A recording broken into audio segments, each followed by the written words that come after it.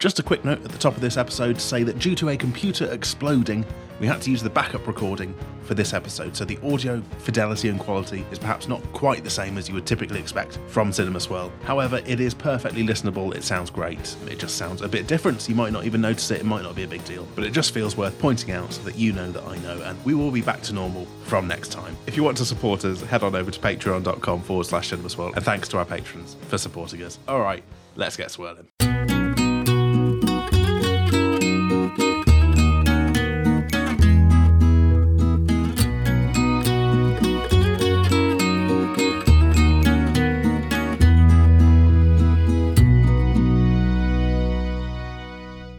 Cinema Swirl! Get ready for a sip of this fun gun brew. It's episode number 112, and it's a Michael Caine special. Congratulations, Michael Caine.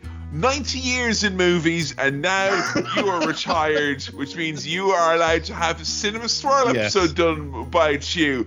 With me, your old pal, Captain Kevin, joined as I am always by the Caine to my Michael, Sam Chaplin. Hi, it's me, Caine, and welcome to the Michael Caine Swirl. It's about damn time that we're doing a Caine. Bit of best of British, skirting around the edge of a very difficult talk in the movie Zulu, and here we are with the Italian Job, where it's just a right old good time, or many are calling it a fun gun brew, actually, as a matter of interest. Fun gun brew. What does it mean? That's my job, Dan. Yeah. What does it mean? That's the most aggressive my quizzing has been on your Ryan so far. No, mate, but what does it mean? What does that actually mean? You will be watching the movie this evening, and at one point it'll dawn upon you that all these elements together, involving, I believe there is at least the threat of firearms, and you think this is a bit of a fun, and then all of a sudden all those pieces come together. Baby, you got a fun gun brew going, and that's what fun gun stew was also, but I didn't want people thinking, oh, you're having to go at Michael Caine. He's 90 years old. His meat is like stew now. That's not what I'm saying. Onion stew would have also been available, just so you know. Yeah, I'm not like British. I can't be like, onion. Oh, man, if you got an onion. What do you say? Onion. Onion. Onion.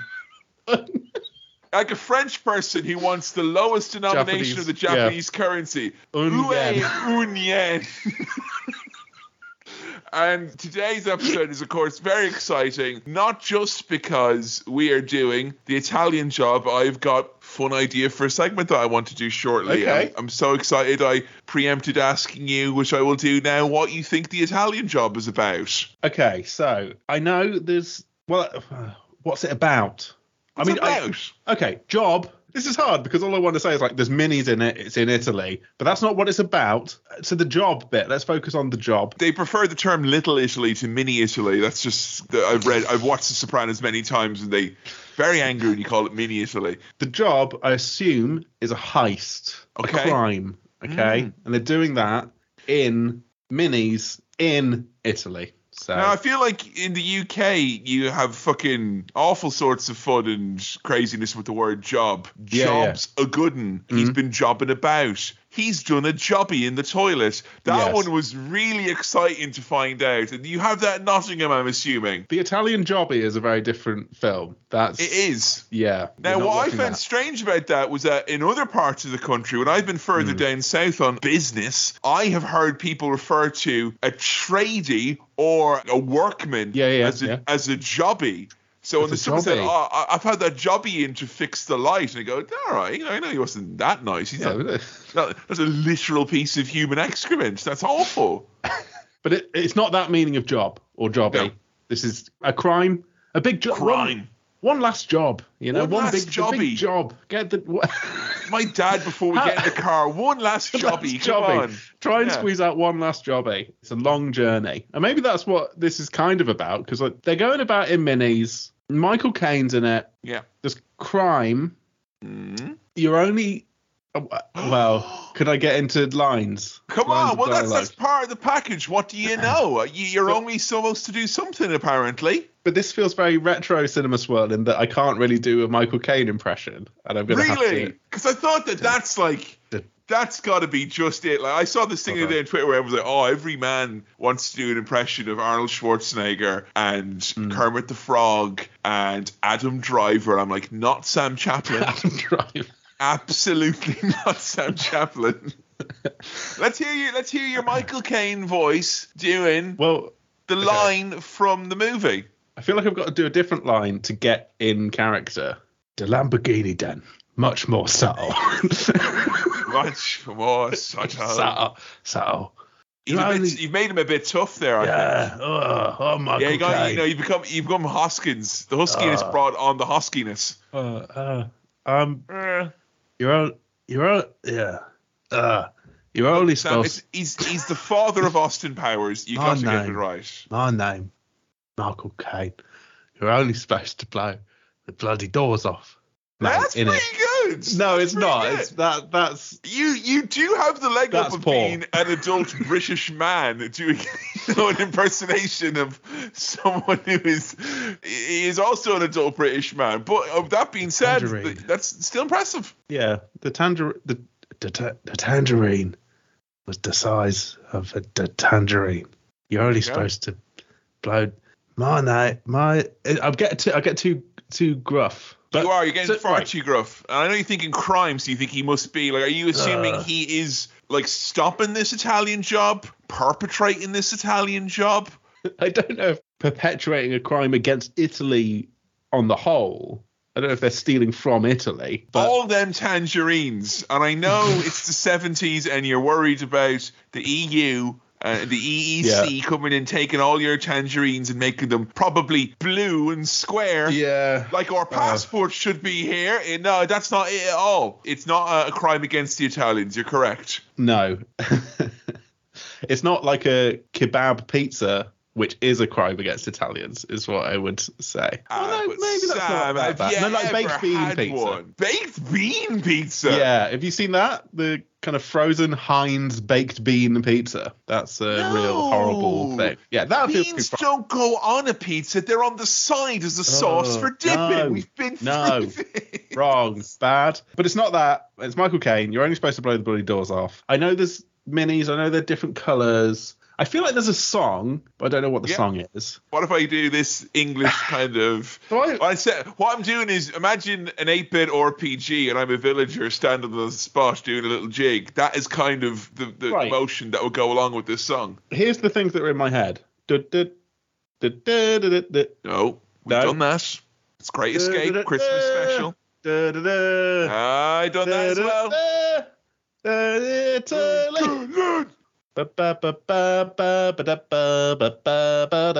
it that? No, it's not that. No, it is that. It is that. Is it that? Is it that? Is that? Okay, that's where that's from. Okay. I'm assuming you know that from a series of like ads for like Aviva health insurance and the Prudential and stuff like that. Like that's echoed through culture and probably the footy grounds, I would imagine as well. That is it, you know. Yeah. Did you see that ludicrous Italian job they did last night? Unbelievable. So there's that, and I feel like I know quite a bit about this, but I don't really know what the plot is or who's in it other than Michael Caine. I think you've kind of guessed the plot when you said it's a heist, right? I feel like I know the ending, which is unusual. And this feels like a thing that comes up on like Channel 5's greatest, funniest bits and pops.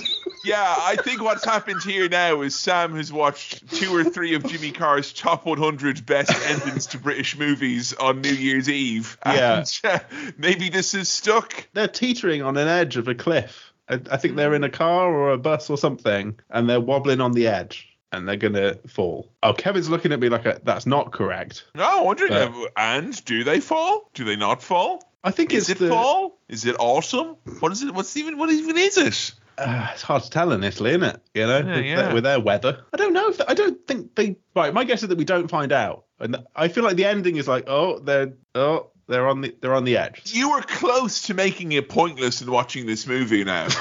You're veering on the edge. Like, do you want an episode off? Is that what you're saying? Like, no, I've seen all the. I've not seen it. I just know all the good. I just know basically all of the highlights. You're only supposed to blow the bloody doors off, which implies that they blow more than the doors off. I'm expecting your dog, being a British dog, is going to like yap patriotically and do little backflips when those bits of the movie happen. Sure. Although he's a German breed, so perhaps there'll be a bit of, who knows? Can I spoil any more of this film? I think you pretty much did all spoiled now. It's all spoiled now.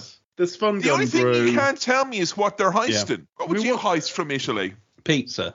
But I don't think they're coming out of there with a bunch of dough and marinara sauce. I don't think so. No. Diamonds. Because they're snobs. Diamonds? Okay. Diamonds. Just straight up cash from a bank. I'm just going Route 1 heist here. Yeah. Gold, frankincense, myrrh, Have you seen like Ocean's 11, I'm pretty sure, right? I remember that was on like a big list of movies.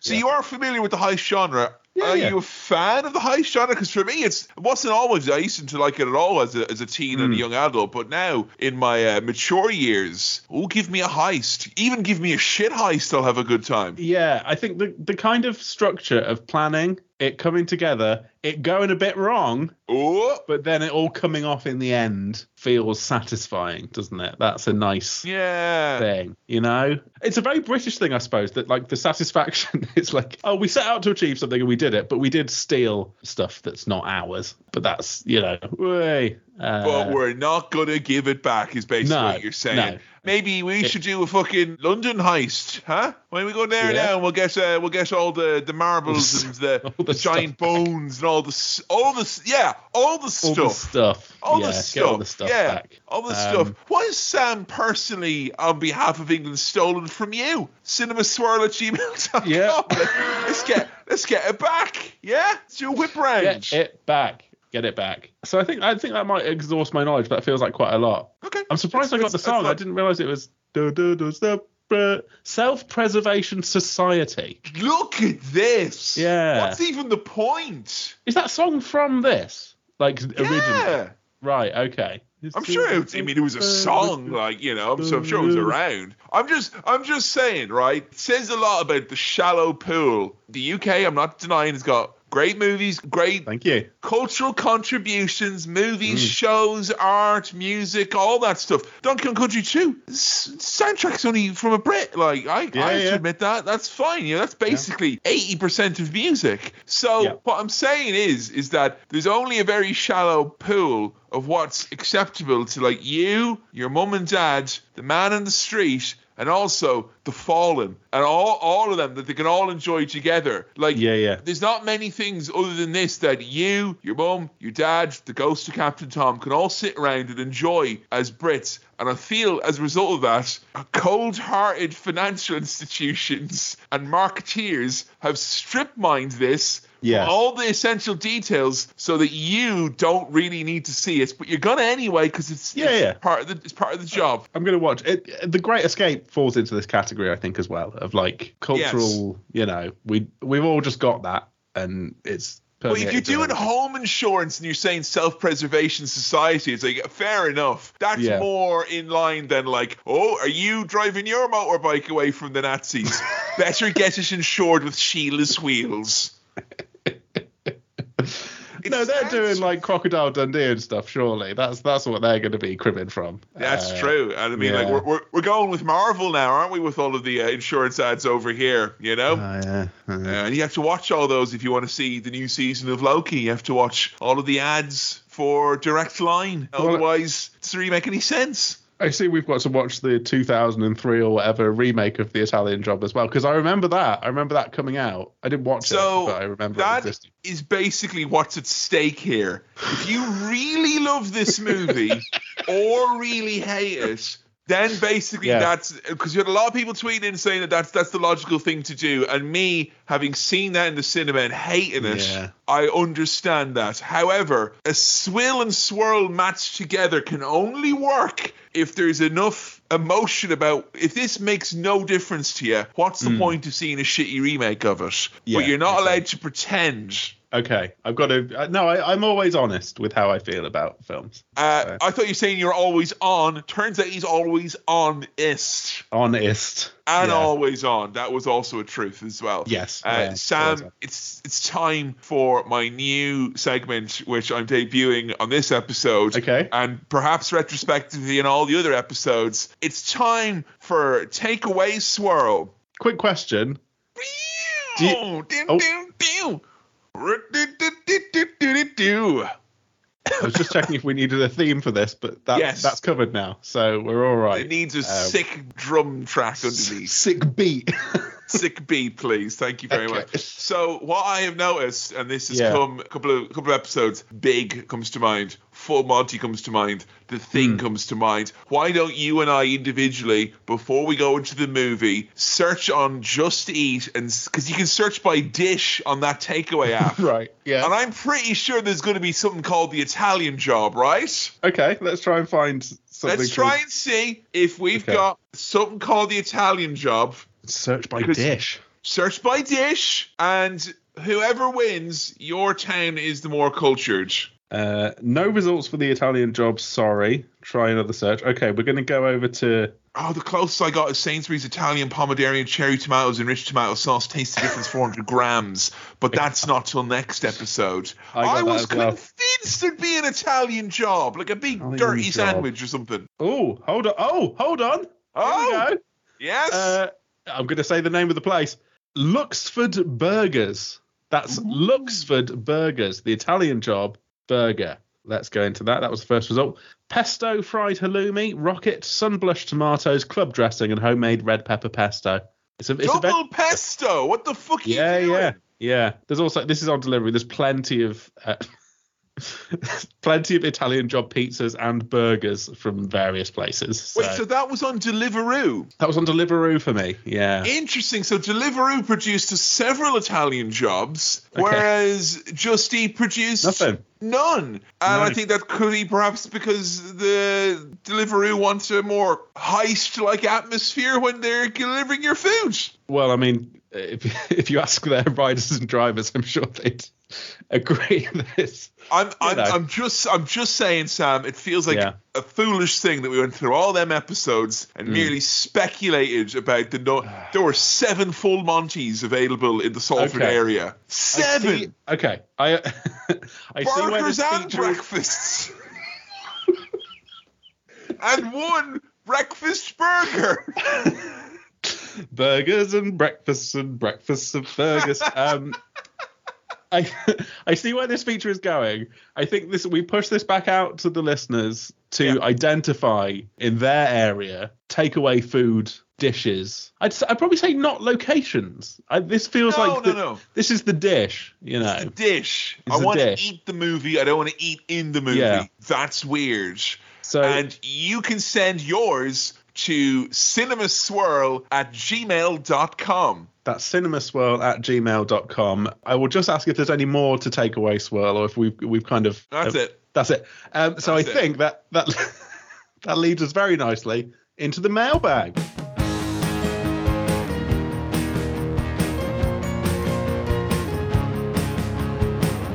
Welcome to the mailbag. Hi, it's the mailbag, the classic long-running segment. Yes. Could it be the next takeaway swirl? We don't know. As ever, you can send your questions, queries, comments, and other bits and bobs into that email address that we just mentioned, cinemaswirl@gmail.com. That we just mentioned. First message comes in from Ryan. This is a follow-up to a message from, I think, 2022. Ooh, the golden years. Yes. Hello once again, chaps. I must thank you as representatives of cinema for the work you have done since my last email. This last email was about The Batman and the idea of having a intermission in films. We were all for it. Controversy about this recently, I believe. Well, Ryan writes, I stumbled upon an article from The Guardian detailing that the View cinema chain has been providing a 15-minute intermission during showings of Killers of the Flower Moon, which have been a huge hit, in inverted commas, with customers. Keep up the good work, Ryan. I'm all for it, Ryan, because these films are getting long and my bladder is getting short. So, Shortened bladder is unfortunately just one of those things that happen when you grow up. Now, further to the point there, the email from Ryan, yes, that's a great idea. Also, I saw Killers of the Flower Moon in a View cinema. I was offered no respite period whatsoever, which was bad because I brought with me a batch of homemade white chocolate cookies, a 1 litre flask of coffee, several feta stuffed meatballs, and Joe had a bag of snacks as well. So we were really needing the loo, and they didn't pause the action, so it was a simple late night job, and that's all that was. But I read that apparently the distributors of the movie have been coming after the cinemas now, saying if you put a break in, you're actually breaking your contract with us because you're meant to show the movie start to finish. So big Hollywood's coming after your short bladders. Can I say, I think that attitude from the filmmakers is quite frankly rank. I disagree with it. Sucks. Yeah, that sucks. What am I meant to do, movie? Am I not meant to drink a litre of coffee at the cinema? Yeah. What do you want? Where are those feta stuffed meatballs meant to go? That's the my bin. question. That's it. Just into the bin. I really want one of those meatballs. I can picture the taste. Is what I was saying. Next time you're around. Next time you're around, and everyone will be happy because they're Joe's fave as well. They sound good. But yeah, I'm all for intermissions. What was the Quentin Tarantino one that had one in? Hateful Eight, I think. Hateful Eight did have an intermission in it, yeah. I think there was like an intermission gag in Once Upon a Time in Hollywood, but it was the type of thing where I may have imagined that. Could well be. No, yeah. But I appreciate it. I think it's a good idea. And I think that cinemas can do whatever the fuck they want. Just let them pause the film, go for a wee. Fine. And I think the problem, though, is if you put intermission on Killers of the Flower Moon, judging from what I saw, no one would have come back in the second half. Great movie. I'm just saying, idiots went to see it. That's all. Well, yes. I've not seen it yet. But who leaves 3 hours and 15 minutes into a 3.5 hour movie? Because that's what I saw. That was mad. And it was nearly 3 a.m. as well. Well, I was going to say, some people have the last train to catch. With something like that, you got to get back. Betty's in at the club. Yeah, it's closing time. Not at the pubs, at the clubs. So I've got to get in and get a drink. The last chance. A last Jaeger bomb before bed. So thank you, Ryan. And thanks, Ryan. That was our work that we did pushing for the idea of intermissions in film. You're welcome. Next question comes in from Corey, who writes the following. Hi, Sam and Kevin. I watched Spaceballs. So much as hold on. The problem with Spaceballs is it's got an exclamation mark in the title of the film. So we don't know the tone here. I thought Corey's first sentence was, I watched Spaceballs. And then something else. But right, Corey, I'll do this justice. I watched Spaceballs so much as a kid that I can almost recite it from memory. And while I don't think it's a comedy classic by today's standards, I genuinely never want to watch it even one more time. Were there any good movies you loved too much as a kid and watched them to the point of completely ruining them for yourself as an adult? That's from Corey. It's great. Oh, that's a good question. Yeah. Definitely Pulp Fiction.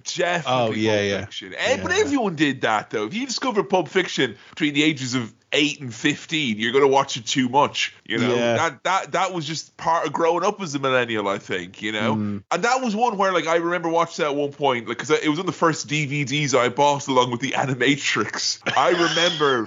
I remember being able to recite that, scene for scene. Now, I'm no means a Pulp Fiction expert, but I kind of feel like you can watch a movie a lot, but you gain no more appreciation of it than if you had only watched it 3 or 4 times as opposed to 23 or 24 times. Yeah. But I also feel that is very much a product of the time and age of I'm a teen and I own 2 movies, and I don't think that youngsters would have that issue, or adults in this day and age. Here's what I'd say. I never need to watch Fight Club again, do I? I was going to assume, my brain literally said, no, Kevin, be better. Don't be mean and assume that Sam loved Fight Club so much he watched it several times. Of course, of course I did. Of course. Of course he did. It was my introduction to the band Pixies, and so that's enough, isn't it? That's nice. Yeah, that's nice, isn't it? I feel The Shawshank Redemption is a movie that I watched similarly 180,000 times. Sure. But I feel like I could watch that again.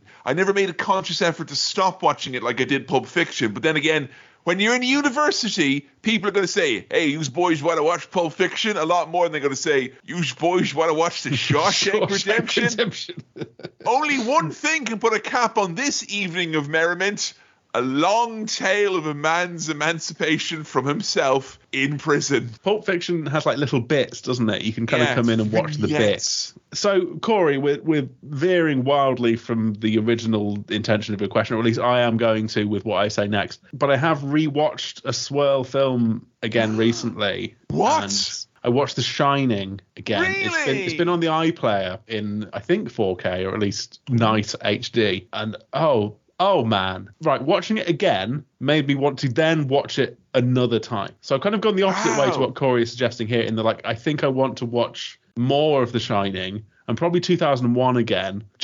And then I watched that documentary about theories around The Shining. That's a fun old documentary. It's full of silly some people. of which are fucking stupid. But 4K, you want to watch 4 Kubrick movies. It's made me want to watch the remaining unseen Kubricks that I haven't watched. Eyes wide shut, swirl.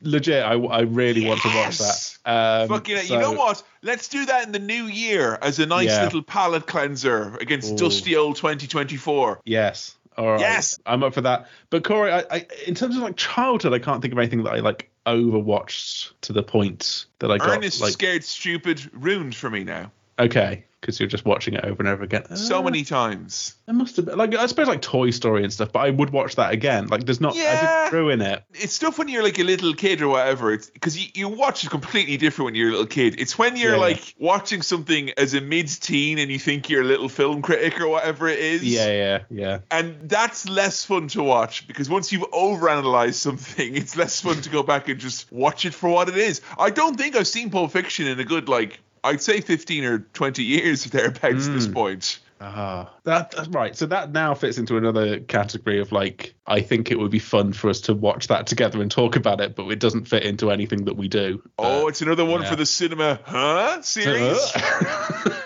Cinema. But thank you, Corey, for your question, and thank you, as ever, for questions into cinemaswirl@gmail.com. Let's wrap up the old mailbag. You're only supposed to blow the bloody clasps off. Yes, so I know everything about this film, so I'm assuming it's going to be a good best of British time. What is basically is you're going to be like Thanos getting the last jewel that makes you a true Brit, and you're going to go, ha ha ha. Go on, you England Reds at the football, where you wear the red uniform of England. It's red. It's white, isn't it? Yeah, it's white. Red's the away kit. So. Is it? Yeah. Well, you'll be going away, England, in the back of an ambulance. Hey! Sports are fun, after all. Hey, it's time for an Italian job, so let's go do an Italian cinema swirl.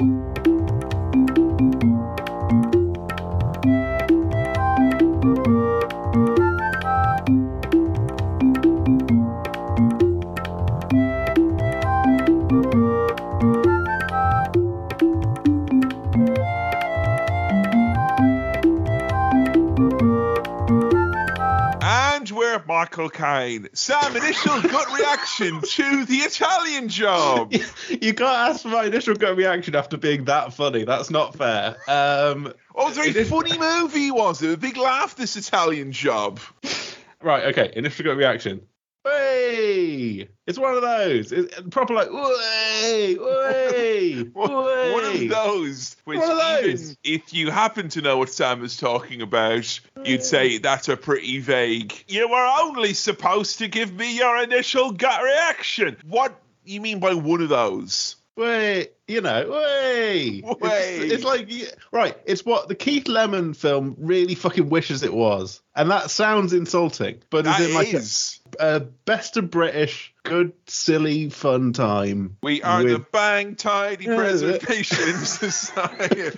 Ush. Ush, ush, ush. Yeah. My initial reaction is not oosh, but it's got that. That was a bit of fun. That was a laugh. That was bright and breezy, you know. Hoot? A hoot. Yeah. A hoot? A hoot. Hoot feels quite American for something to be a hoot. This was a knees up, you know. Was it a knees up? This was a real beano. Bean fest, a regular bean fest. It was, yeah, a good time. And for those of you listening from Ireland, it was a big raw agus rulia bulia. So it was. It was one of those indeed. So we started off the Italian jobby with the only way to get any true Brit interested in the movie to souped up hot rods going vroom. Yeah. I mean, look, they've taken this Top Gear formula and they've run with it here. A beautiful location and a fast car. That's all you need. There's these lovely... Yeah, but a location that can only be as beautiful as the hot car driving through it, right? Well, yeah. You know, and I'm talking to Sam Chaplin, real OG petrol head, diesel dick over here, man. This guy, he's driving the car, you know, first gear, second, third, fourth, on occasion fifth. He'll reverse it on occasion. And do you want to tell the folks what happened for the first time ever in the pre-swirl? Because you were a little delayed, weren't you? Well, first off, listeners, just for clarification, I drive an automatic, but that means I'm using all the gears. Yeah. If I implied autonomy on the driver's behalf there, and that led you to think that Sam's he's not. No. I'm letting the machine do that for me. Okay. Sam's basically in a rudimentary way letting AI decide what gear he should be in. Yeah. Whereas me, I let Clarkson decide for me. Top gear, Jeremy. Top gear all the way. And that's why I've not driven in several years. That and my car accident. Won't work. Because the car won't work. Yeah, too, yeah. So yesterday, I had to delay recording a little bit due to being stuck in traffic in a car, which has not really happened before. But it is English car. I didn't know there was a traffic jam component to this film. So it's very funny now that we had to delay recording this a little bit because I was stuck in a traffic jam. I was going to bring up your traffic jam call in the middle of the pre-swirl, but you already figured out so much of the movie. I was like, he knows there's a traffic jam in it as well. You might as well not watch the movie, like, you know. No, I did. Ironically, the one that I didn't know about, I experienced directly firsthand. It did turn out that the reason why there was a traffic jam was because someone was stealing Nottingham's gold. Well, all of Nottingham's lace. It was the van was all lacy. They're taking all of Nottingham's greatest exports. It's Hooters restaurant and it's lace. Lace, yeah. You know what I suspect? I suspect the Sheriff of Nottingham is up to his old tricks again. Well, so yeah, I'm a petrol head, and this is the movie for me. Just car driving around, that could have been the whole movie, basically. Well, yeah. It's a sports car making a real smelly noise, that proper, like, you know, the real sports car fart. I was thinking when I was watching this, and it's a car going along all these twisty cliff edge mountain roads in beautiful Italy. I would fucking hate to drive on some of these roads. I understand that. It is also as well probably wearing on your mind a bit that 1 second this car was going vroom, but the next second the car was going boom because it did explode. Which, fairness, you know, every single time you see a car driving on a nice Italian Vista like that, you'd probably, you know, right to be a little bit anxious that it might go boom. Yeah. That car's blowing up. I felt that it was too nice of a scene, you know, it was too relaxing and nice. And like some of the YouTube walking videos that I put on sometimes just to relax myself, with people just wandering around places. It was like that, but cars. I knew something sinister was coming. In YouTube's case, it's an ad break. In this case, it's an explosion. That's interesting. You watch that. I do a similar thing. There's a YouTube channel I found where someone just does all the parts of the different Shenmue games and they walk around in first person mode. I know something bad's going to happen, but that is that father's going to get murdered. Yes. Bloody thing. Spoiler alert, I think. I don't know. It's in the first act. Okay, right. Some key things here, though. We get the credits, and first off, the font is lovely. The font is fucking, delicious. Yes, please. Like a strawberry lace. Eat it up. Lovely. It's a delicious font, I'll give you that. Michael Caine's got good curling on his lettering there. I'm very impressed with that. And it takes a lot for a font to take me away from my favourite pastime, which is watching a car that's exploded roll down a hill. Yes. I felt like I could have watched that for 2 minutes instead of credits. And you throw in a wreath that's going down at the same time? The only other thing you could do is throw a cheese down there, and then I would have... that's the movie for me, you know? But... That's if they'd have done that explosion in the UK, but this was in Italy, so it was a bit, if in the UK they would have rolled a cheese and everyone would have gone down with the car. Now, the key thing about the credits that I want to bring up, and this is important, there was a funny name in there, and I don't know if you caught it.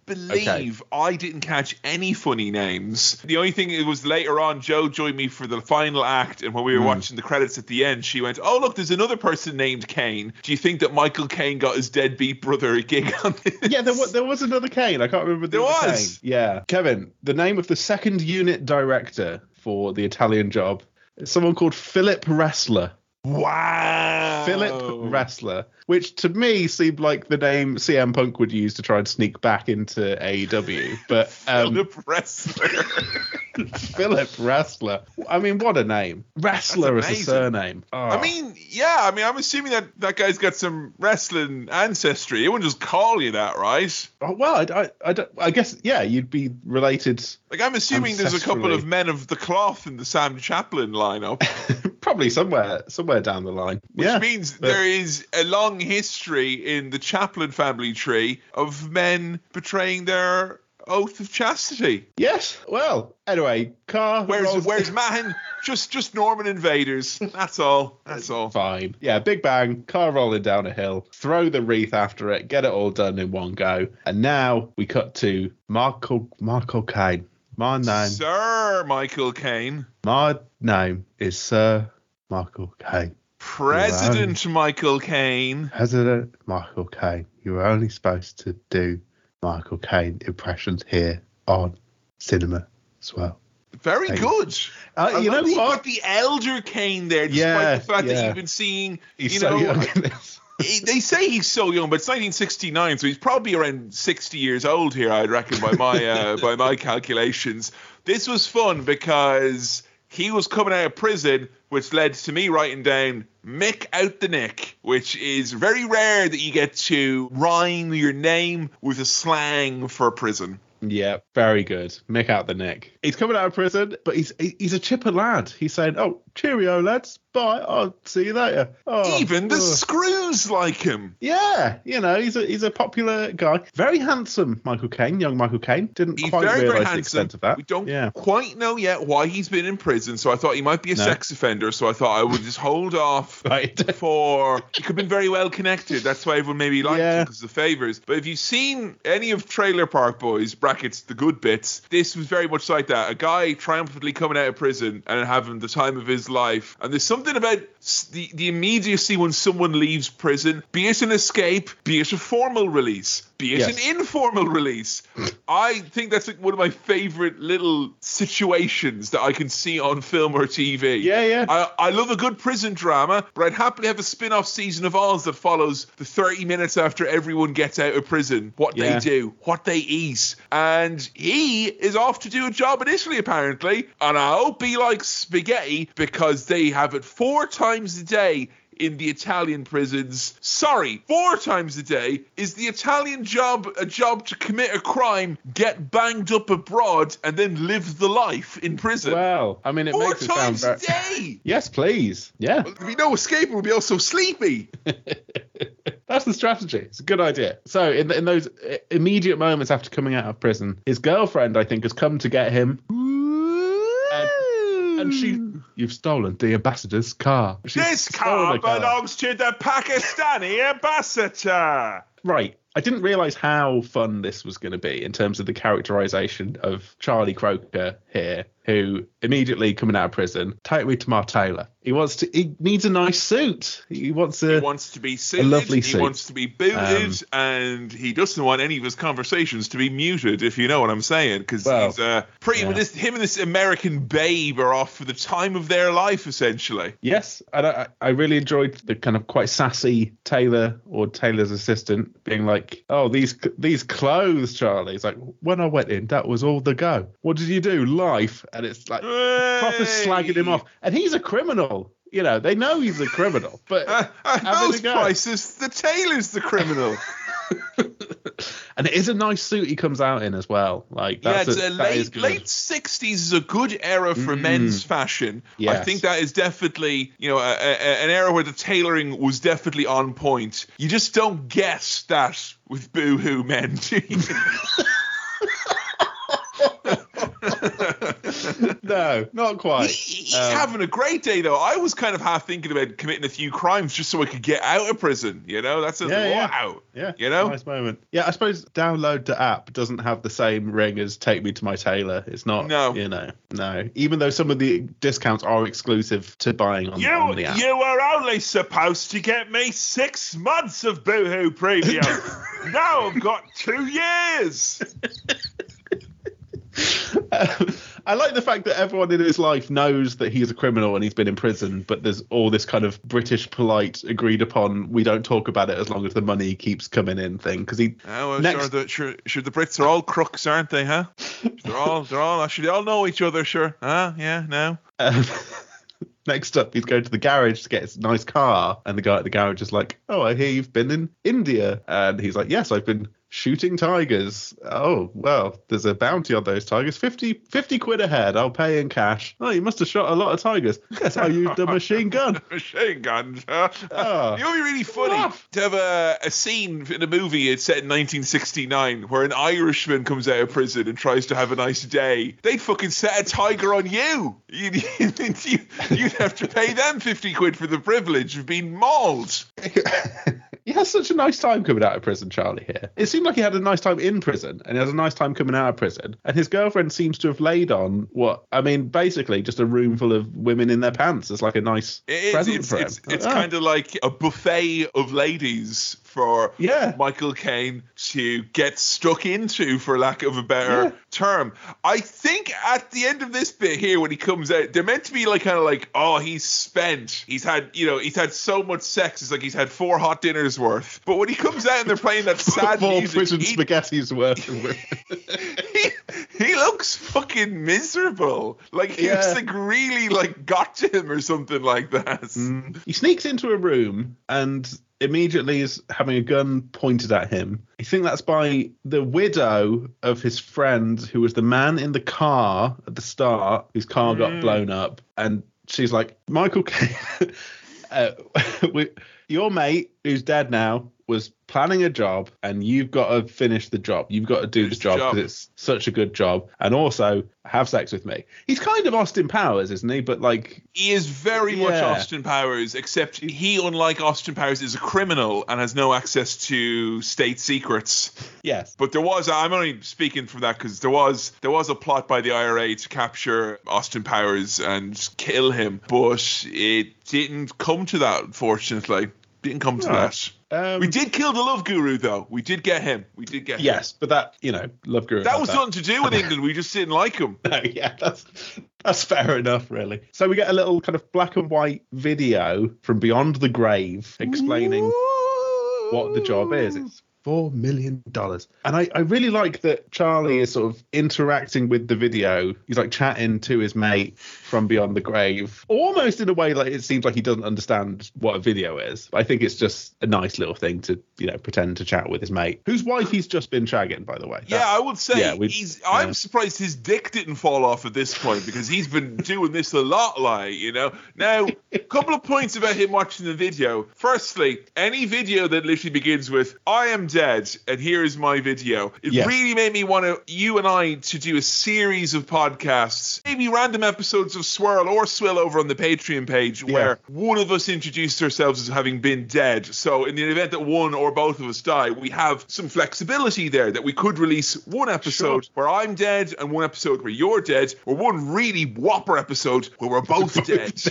It also made me wonder as well, when Michael Caine was talking away with the dead man's fillum, do you think people like do that with our podcast where they'll be like, Sam, that initial gut reaction was just a noise. It was just a noise. I can only do annoyed Michael Caine now, I've realised. But do you think people do that? I hope so. Yeah, I hope people listening at home are kind of like agreeing or, adding their own little viewpoints in. That's what I want. I can only apologise to you at home that Sam and I have dominated the conversation with you so much over the last 8 or 9 years. Yes, we leave barely any gaps. And if there are any, they are edited out. I've been on Sam like a hawk. I want to remove all pauses, all breaths. I want this to be like a YouTube video from 2010. Yeah, jump cuts everywhere. Do you remember when some YouTubers tried to do stand-up in Lincoln once and you had the most pithy remark ever, which is hard to get those laughs when you don't have all those cuts, eh? I genuinely think about that like once a month, all the time. It's great. I do remember that. Great times. Right, so the plan, Kevin, is to cause a big bloody traffic jam, and while there's a traffic jam, ambush a convoy that is transporting gold. They're stealing gold. And it's a lot of gold. I'm talking 4 milli willy worth of gold. That is a shitload of gold. And Turin is ripe for the picking. And that is what I would say if I was on the Turin tourism board, because it makes you feel like you're taking advantage of the great culture the city has to offer. Yeah. And also, like, at the same time in the advert, if you have that tagline, you could have someone taking like a tomato off a vine and biting it. And then you go... just goes everywhere. Hi, I'm Kevin Mahan, and welcome to Turin. Now, in order to sort out this job, he needs some financial backing, and this was pre-Kickstarter. So he's going to Indiegogo. Can you believe that? Like, he's got to Indiegogo back to prison. He's got to break back into prison to convince Mr. Bridger, played by Noel Coward, who I know the name and know of, but know basically fuck all about, I've realised. I don't really know who Noel Coward is, but I feel like I should. Probably. Yeah. Probably one of our lot. This guy, Mr. Bridger, I think he's like a mega crook who is in prison. He's treated like royalty. He's treated better than any of the prison guards or prison officers. And Charlie breaks back in and hides in his little private toilet to do his little, I guess, elevator pitch, but more kind of cubicle pitch. I've definitely been watching too many prison dramas, because as soon as Mr. Bridger walked into that bathroom with his newspaper and his toilet roll, I expected him to get like 10 shanks, like... But job's off. This is the thing about like British politeness, because after he's done this pitch, which is annoying Mr. Bridger, he says to one of his prison mates, "I don't want him killed, just given a good going over." Like the instructions like just beat him up a bit. I don't fucking kill him, but give him a good going over is nice. I like that. It's nice and all that, but like it's escalation, Sam. They go over one of your lads, so you do over one of them. And then all of a sudden it's just madness and anarchy in the streets. So it turns out is saucy side dish Lorna, the American lady, she's been nicked, but she's actually fine because she's managed to talk her way out of all the pressing charges against her. But she's still able to give Michael Caine the thick end of the wedge, and he's getting it from the missus. And then only Bridger's brigadiers show up, and they do fuck him up.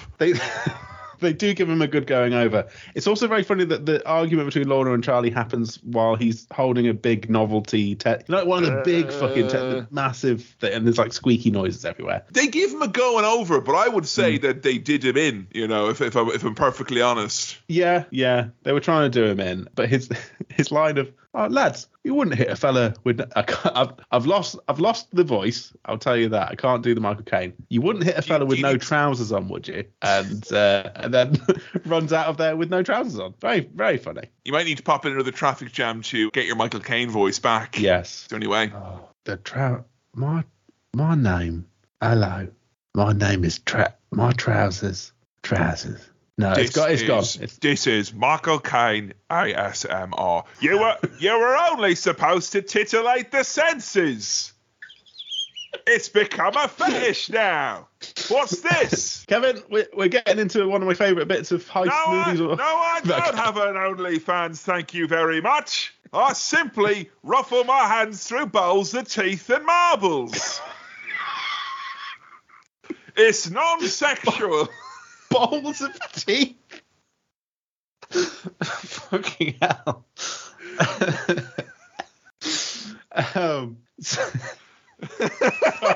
I'm just distracted by the image of Michael Caine in front of a fancy microphone, putting his hand in a bowl of tea. So we're getting to one of my favourite bits of heist films, or indeed heist media. We're putting a crew together, and we need a computer nerd. And so we get, and I honestly think in the modern day version, this character would be played by Leg Francis, because we don't really have an equivalent here. But we get we don't have an equivalent friendly pervert like Benny Hill. We get Benny Professor Hill. Peach, by the way. Great name. Just missed out on the casting call for Cluedo, but here he is in The Italian Job. And they're like, he's the world's foremost expert on computers, which are as yet to be defined properly in popular media in the late 60s. Yeah. There's no way that such a boffin would join up with us. And as they say, everybody in the world is bent. Yes, everybody in the world is bent. It's true. Professor Peach is doing literal matron stuff, which I kind of knew was a thing, but I forgot that it has like an actual basis in people saying things like matron, and there is literally matron. He likes the ladies, does Professor Peach. He does, and he has that kind of like, you wouldn't get away with this in this day and age, where you can say you like the ladies, you can be enthusiastic about that, I'm sure. It's the sweating at the same time. Yes. The amount of sweat. I'm not even familiar with his body of work, and I was uncomfortable watching him on screen. Benny Hill swirl. Reverse swirl, because I bet you've seen some. Well, maybe. Accidentally. Oh, heck! The parsnips fucked the gardener. Honestly, so the thing with Benny Hill is I'm not even sure I knew what Benny Hill looked like. I kind of knew the music. I thought it was like Frey Bentos. It was just a brand. Like, I didn't think he was a man of flesh and blood. There is a real Benny Hill, and that's what he looks like. So some of the rest of the gang that they're getting together, the fucking haircuts on these lads, the 1969 haircuts. There's one fucking Jimmy Savile haircut in amongst that crew of guys, and it's quite distressing. Given we both just watched the we have just watched the entirely inappropriately titled The Reckoning, and we for some reason can't help but mention it every single time we sit down to record. Sam, I will say though, it did make me nostalgic, and I like when I made nostalgic for a time that was 20 years before I was born, but it made me nostalgic of the good old days when you could get a large group of gentlemen into a room who are all criminals, and they're all wearing suits, and you could realistically refer to that group as the firm. Yeah, exactly. It was the best of times, Kevin, and neither of us were alive in those times. But I want to go back. Bring me back. Oh, but they're getting the firm together. There's a line when he's introducing the firm. First of all, his right-hand man is called Bill Bailey, and that is very, very funny to me, and it will never not be funny. But there's this line where finally, I will introduce you all to the lads. That's just brilliant. Yes, I could take a whole movie of this era of Michael Caine introducing me to things. Also, when he's going around the group, he does introduce Professor Peach and is like, but he is a pervert, but we will not let that get in the way of what we're doing here. But he is a wrong'un. If he is tits deep in his pornography, let him at it, okay? Let him at it. And Benny Hill just looking to camera and be like, I am a pervert. Like, he's doing proper, like, gurning silly. I forgot that this was a real thing. I didn't realise it was actually a real thing. And this is Camp Freddy. He wears a neckerchief. That makes him camp. That's it, like. All right, planning stages. We're getting some Mini Coopers, and we're fucking them over some ramps because we've got money to burn here. Got a very brainiac, this part, didn't it? Oh, I mean, you want John Tickle in your firm, don't you? That's who you want. Absolutely. Oh, you know. And Hammond to drive the cars. This is John Tickle. Now, he may be a pervert, but he wants big brother. He's a very important member of the firm. And let him out. I don't even know. John Tickle's probably lovely. I think John Tickle's nice. I don't think there's any bad John Tickle stuff. He walked on custard, but that wasn't for any weird pervert reasons. He just... Or was it? Well, yeah. Things may come to light, but at time of record, not aware of anything bad. So yeah, Mini Cooper's flipping over ramps, and they're testing a van that's been rigged with explosives. What? Kablamo! And we get the fucking line. We get the line early doors, which is I'm sure you'll repeat it. Supposed to blow the early doors off. There we go. We've got it. And that's the end of the film. Can I just say, is around this point as well, the score of this movie, very good. Yeah. The use of harmonicas to note exasperated moments with all the characters. It's light and frothy. And I love a heist movie, but this one it's not quite a comedy, but there's a kind of a lightness to it. I don't really know if it's a thing that feels low stakes. It just feels like everyone's got a good attitude who's doing the crime. So it's all right, like. There's a kind of a stag do vibe to this, you know? Yes. They're all just lads getting together, and it feels like they're not doing a heist. They're going paintballing somewhere. But you know, actually, Sam, I'd probably say this is actually lighter and nicer than a stag do. Well, yeah, there's less of an aggressive tone to some stag do's you'd see in Manchester are like, why can't you guys just like go and steal some bullion in Turin instead, please? I tell you what, Kevin, it's starting to feel like a fun gun brew. Ooh, isn't this? It is. It's starting to feel like it. I don't think there's a single firearm in this entire movie. The Mafia have some. The Mafia do. Mafia. Yeah. So there are guns, there is fun, and there is brew. I like that little video briefings are being passed around everywhere, because like Mr. Bridger from prison gets to watch a little video and be like, they're setting up, they're doing all this stuff. Is this all right with you? They're getting ready for the heist. There you go. It's not Michael Caine, but they all sound like that. They all sound like that kind of, yeah. They're all Michael Caine in this. I mean, let's just be honest, American and Irish and Australian and otherworldly listeners, they all kind of sound the same, don't they? Like, you know? Kevin, I know quite a few things from The Sopranos, but one thing I know from The Sopranos is that a funeral is the perfect way to temporarily get out of prison to have a chat with your criminal mates. And that excuse is used in full force here. What a terrible blow. Was it Great Aunt Norris or whatever? Yes, what a terrible blow. Like what a terrible blow. And he's basically just been like, okay, lads, yeah, go ahead, but the Mafia will undoubtedly fuck you up, and you will be in deep shit if you get on the wrong side of them. And they're like, all right, it'll be your funeral, so it will. Well, yeah. We're in Italy for the famous Italian job, and bit of a recce, and almost immediately the Mafia are here to be like, fuck off, you lot, get out of here. And how do you know they're in the Mafia? Because of their hats. Yes, they've got the hats and the suits. They do. And they smash a car up as a kind of a flex, you know? Yeah. They got a big digger that they're just like smashing all the cars up with. But Charlie, in response, threatens to... This was horrible, like...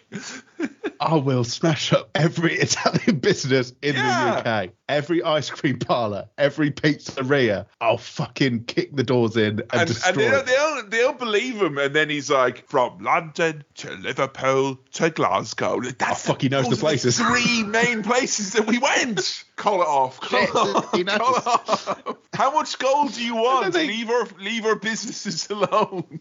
And again, the Mafia, like, they just fuck up their cars and they're like, right, well, on you go. Yeah. So there's a little bit here where they have to make their way into the traffic control centre, I think. Yes, this is the high-stakes, super technical stakeout where they kill the lights, they go in and they send their undercover pervert to change the reels on a big machine from the 60s Batman TV show that goes... I like the score, but then bleeps and bloops. Anytime they're in a room and they're like, it's not reading as technology, they just go blip, bloop, bloop, bloop, bloop, bloop.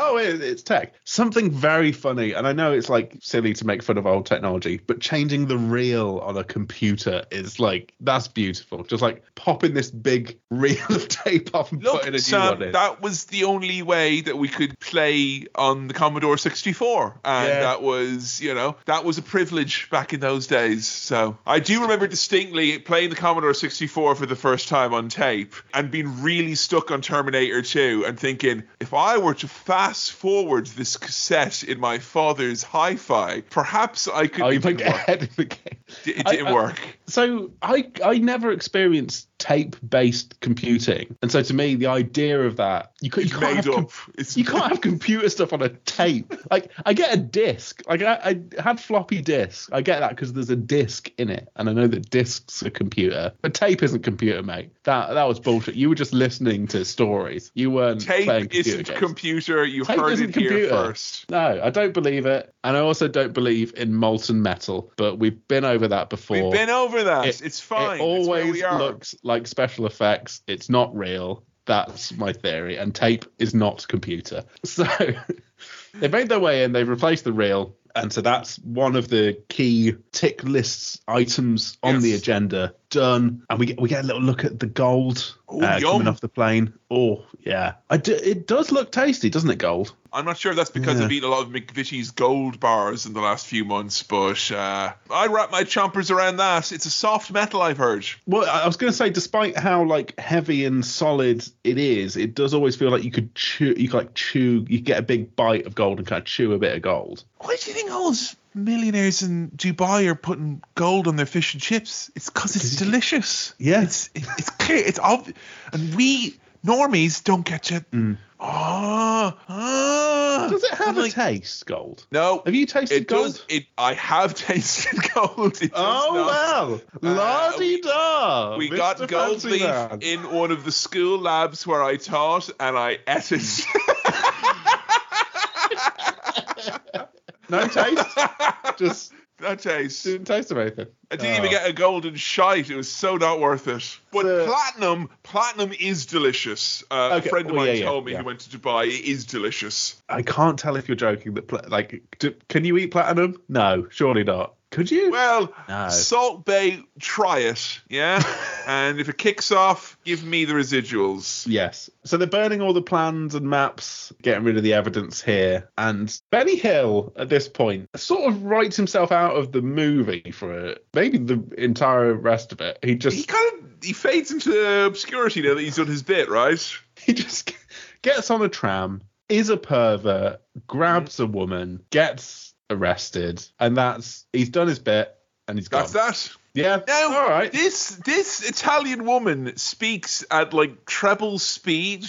They speed it up. They speed up the footage. I think that's to try and do the Benny Hill. Is that no one moves quickly. She walks the normal speed, but she's speaking in this really high-pitched, sped-up voice. And at this point, I was caught between A, being like, that's clearly racist, and B, being like, I'm surprised and impressed at the remarkable restraint at the lack of them lot over there style content that is in this movie, considering it's a British production about going to Italy in the late 60s with Benny Hill. It could have been a lot worse in terms of dodgy stuff here, but we've got rid of Benny Hill. Yeah, he's gone. There we go. So I mean, I feel like that was kind of like, you've been bit on the hand in a zombie movie, I'm going to chop off my whole arm. Yeah. A bad thing has happened to prevent much worse things happening.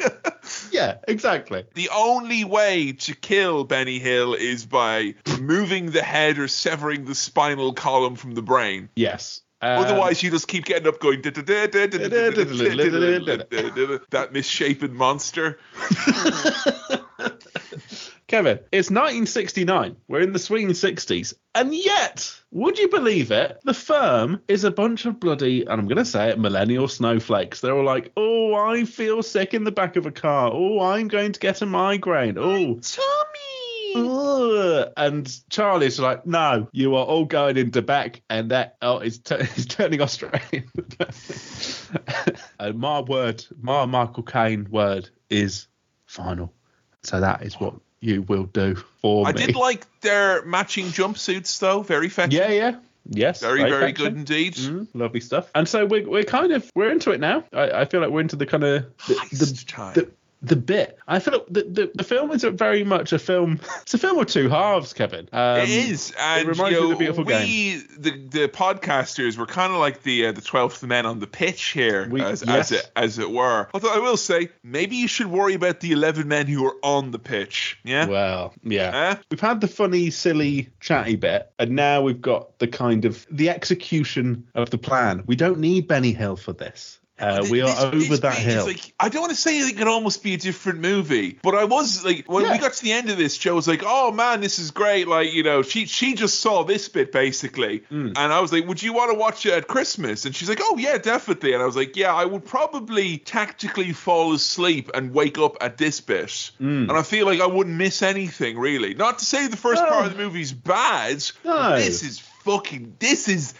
is the best. This is the bit that you want. It's the bit we've been setting up all the pieces, and now we get to watch it all happen. The gold convoy is This feels like, I know we compare things to video games all the time, but this is literally from the 60s, and of course, all of these sorts of games will have taken inspired all sorts. But it's so Grand Theft Auto-y to kind of watch the bits and be like, okay, we have to go over this bit now and go to this mission market. But beautiful stuff. The convoy is on the way, and just the old school tech of like, if there's security cameras and CCTV, you just throw a little thing that goes blue, blue, just that's it, they're fucked. You just throw that near it and it hates the noise, so the cameras just shut down. They're like, that is annoying, that's going right through me, like, I will praise your British ingenuity simply once in this episode, and taking over an armored truck with sticks. I am impressed by that. Yeah. That is literally the spirit that won you World War I and lost you millions of lives in the process.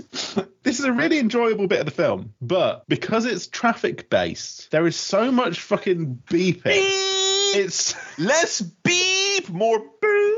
That's what we want. Yeah, that's what we want. But it's a complete honk fest. Like, you can't get away from the fact that it's just Michael Caine's like, my name is beep, beep. It just can't fucking hear anything anyone's saying because it's just beepy beepy. Did it stress you out? Well, given my traffic jam situation yesterday, I mean, obviously, typically I'm the one doing the beeping, but when I'm on. Don't worry, Sam is an automatic beep. When the car feels that he's been wronged, it just fires away. So they've managed to capture the van, as you said, with sticks. They just sticks and stones. Yeah, it's a very break the Italian spirit, and they have captured it. Prepared the minis for the holdover and the handover of the bullion. Yes, I mean, we get some great. We got everyone, a big chunk of the lads dressing as footy fans because there's an England game on while we're here, so they can disguise themselves as England fans. And the minis are taking the naughty route through the city. There is an established route on paths and down little alleyways to get away from the traffic, and that's why they're driving minis, because they're little and they can nip in and out of bits. Let me tell you, car going down the stairs, all is well in your movie if you give me that. I fucking hate driving. I'm doing a lot more of it these days, but hate it. And I'm not normally like, I want to go fast or I want to skid round a corner, but going downstairs in a car, imagine how that feels, you know? I mean, it is amazing looking, isn't it? I mean, the closest we get to here of something that I've done is when they drive through the rivery bit. I drove through a shallow river once, and that was both terrifying and exhilarating, and it made me feel like a real man. But yeah, I would say you get the same thing from going downstairs in a Mini. Going downstairs in a bike, though, that's scary. That's too scary, you know? Not doing that. And this is back in the 60s when, like, suspension was not as developed as it is now. So you'd be really feeling those. Oh, you and I in them minis. Like, I remember I used to drive a Toyota Yaris, and at the end of a month, I'd look up at the roof, and like literally there'd be just my hair matted into it, just because it would intermesh with the roof of the car. You want to talk about the Italian job? Some sort of a heist. The real heist here. They nick a bloody roast chicken clean off the dinner table. Yeah, I mean that's what you should be stealing. Bunch of delicious roast chickens. That's video gamey though, because fucking like, what's the one where there's just fucking floor chicken? I mean, there's a lot of games where there's that. Streets of Rage, floor chicken. It felt like that. You just pick up a chicken. Oh, delicious. And I tell you, I don't know why, because I never would have done it, but them driving through the pedestrian zones really fast, having stolen a chicken, everyone going and jumping out of the way, really made me want to go on holiday in Italy again, or at the very least increase my mastery in Sapienza on Hitman. I mean, Italy looks very nice in this. This part of the movie is fucking beautiful. Yes. So fucking pretty. Love it. All of this stunt and chase work and the way it's shot and the way it's done, it's all obviously very practical. There are cars doing these stunts. There's goofy bits and there are impressive bits, but they all come, like, there's no bit that takes you out of it. Like, there's this really fucking amazing skid out where, like, there's like a soapy bit of pavement, and a guy fucking he wipes out, wipe out, and then there's a part where a guy drives through a fucking wall. Yes. Yeah. But then there's also a part where one of the cars drives through a gate, and there are so obviously like dummies in there that are rattling around. Nothing took me away from it. It was all just like, and it wasn't like necessarily like adrenaline pumping, high octane. Yeah, it wasn't like that, but it was a good pace of just fun shit happening. Less manic than like the Blues Brothers. It just felt like they were going to plan, and it was nice to see. It's very satisfying to watch all this, isn't it? It does feel very satisfactory to see all of this happen. It's nice. Satisfying to see car drive diagonally down the staircase. It's satisfying to watch three minis in quick succession drive up the roof of a slanty stadium. It's all very fun to see. Going up the curved roof thing. God, that fucking feels nice, watching that feels good. I'm getting Blending that fucking in the car dealership. Come on. I'm getting that kind of TikTok dopamine stuff of like, it's just a succession. It's flicking through various satisfying things. Yeah. And going, oh, yes, please, I want more. It's very tasty. Speaking of tasty, some of the food on offer in the traffic jam that the Italians seem to be enjoying. Oh, Marron. Oh. And we then cut to... I'm not even sure which Italians are meeting. Is this the mafia meeting up? There's a bit where there's just a bunch of Italians going. It's all like the top Italian brass from the city. The people who control the traffic lights, the people who control City Hall. Right. All those guys, and they're like, "What the fuck is happening here? It's all fouled up." Fouled up. I mean, that's. Despite them speaking in Italian and using very Italian gestures, you can tell that that is a British translation of what they've said. With an absolute foul up. Everything is fouled up. Slight issue develops here, Sam. The cars jump over a series of roofs. No slow motion, no guitar riff. No, this is not cinema technically. But the precedent hadn't been set. No whammy bar. No, nothing. Like, why even? How do you make the jump then? It's hard to work out how they did it without slow motion or a bit of whammy. You don't even need to actually be slow motion. You could just go, and I would have been happy with that as well. So the problem was they had one opportunity to either speed up or slow down the tape, and they used it up on Benny Hill. We can't adjust the speed the other way. We've used that opportunity now. But there's no whammy bar, but the drivers are giving it whammy going over the roofs. They're properly, giving it the whammy. This is when the correctly identified song Self-Preservation Society came on. I was grabbed by a giant hand out of the clouds and ripped out of my moment enjoying the movie, because all I could hear was at Nationwide, at Permanent TSB, at Admirable, at AXA, insurance game. It's a good song, and it really suits the vibe of this movie. Baby. Oh, yes. Yes.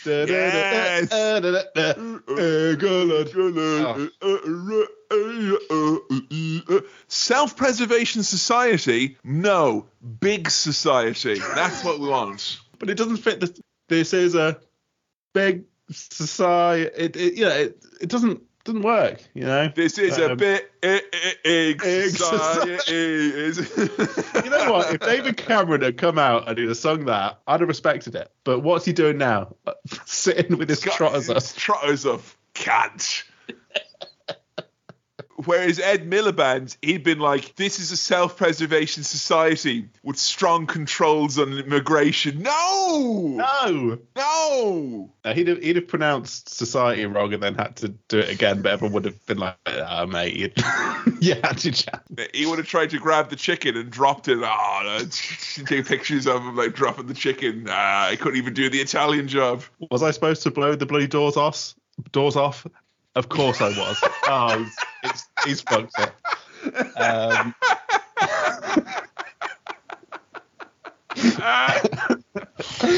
So now they've got to get the mini wheels lined up to get the minis onto they've got a bus. They got a Thunderbird at Sam. Bus. Oh, amazing. And you know what? I appreciate that they don't just smoothly do it first try. No, there's a bit where they're like, I've messed it up a bit. Let me just reverse back out and try. It's like me trying to get into a parking space, you know. It takes would be two hard. goes. Yeah, like imagine it's trying to get into a moving parking space. It's really hard. Yeah, I wouldn't want to do it. At high speed. I do like as well that simultaneously with them pulling off the heist, it seems now, and they're on the home stretch. Yeah. They're back in prison. Bridger gets a great big ovation like he's Paddington after he makes the chef nice.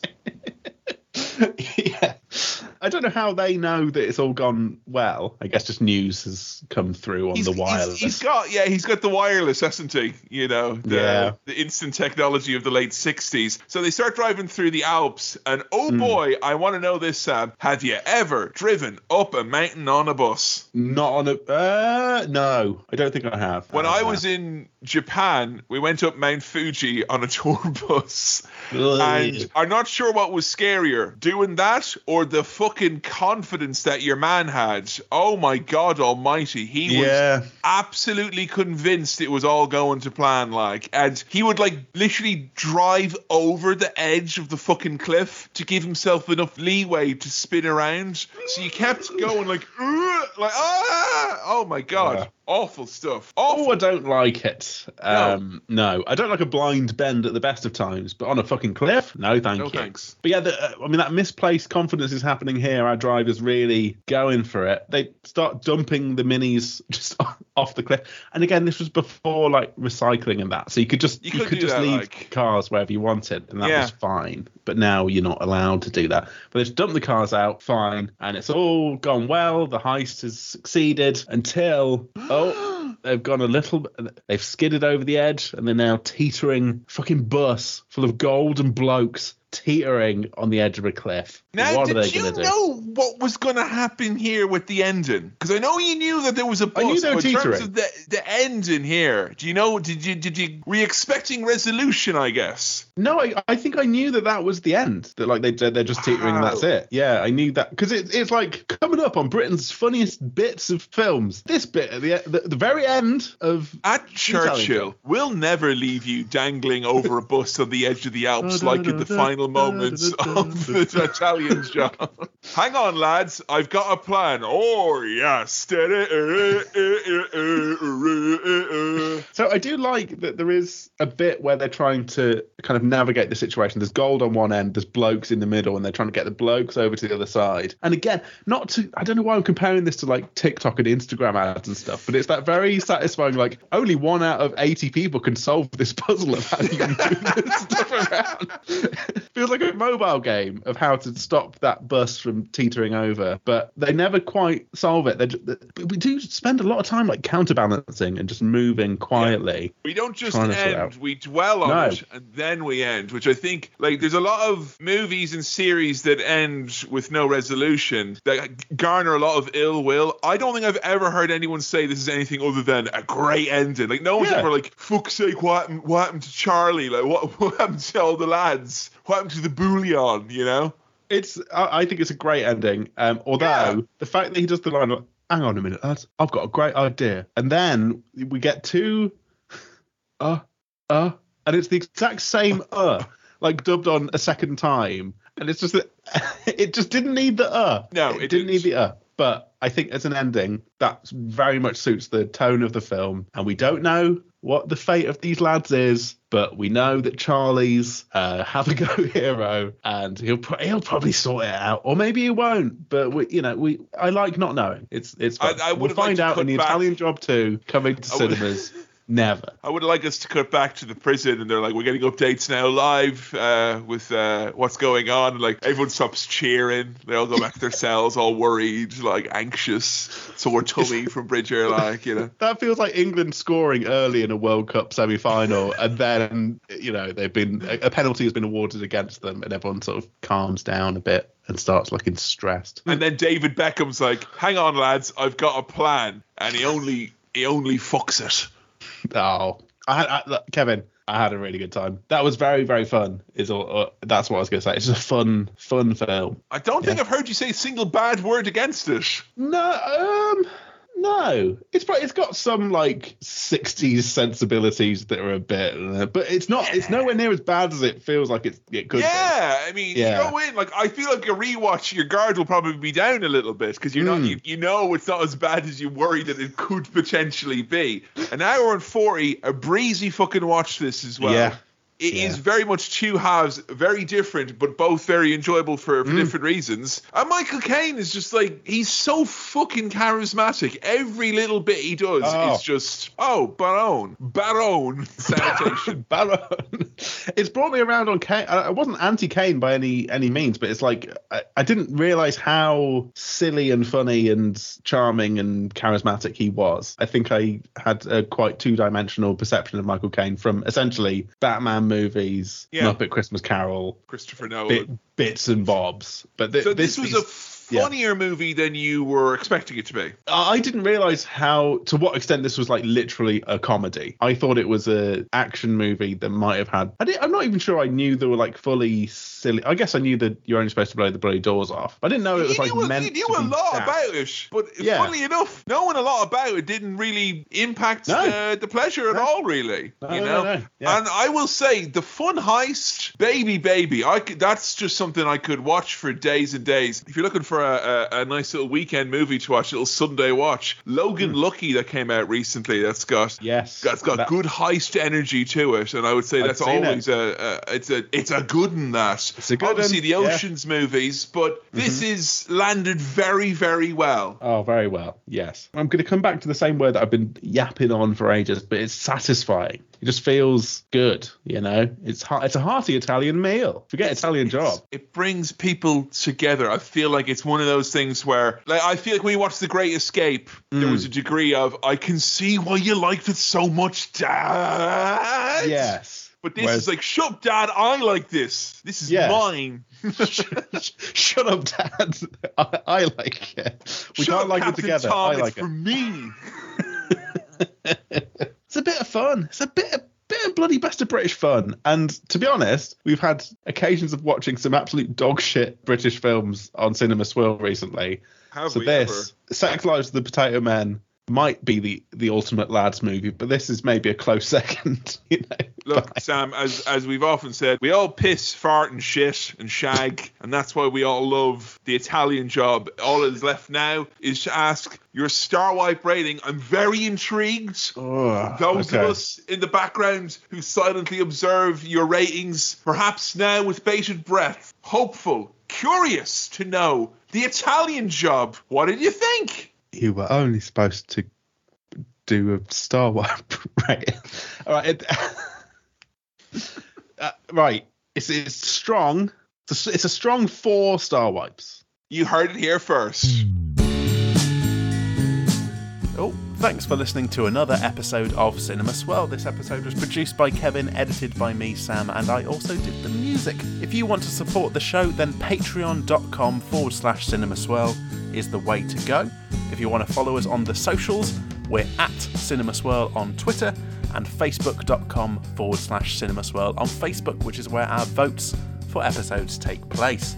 If you've got questions, queries, comments, or anything else for the mailbag, then send it on over to cinemaswirl@gmail.com. That's cinemaswirl@gmail.com.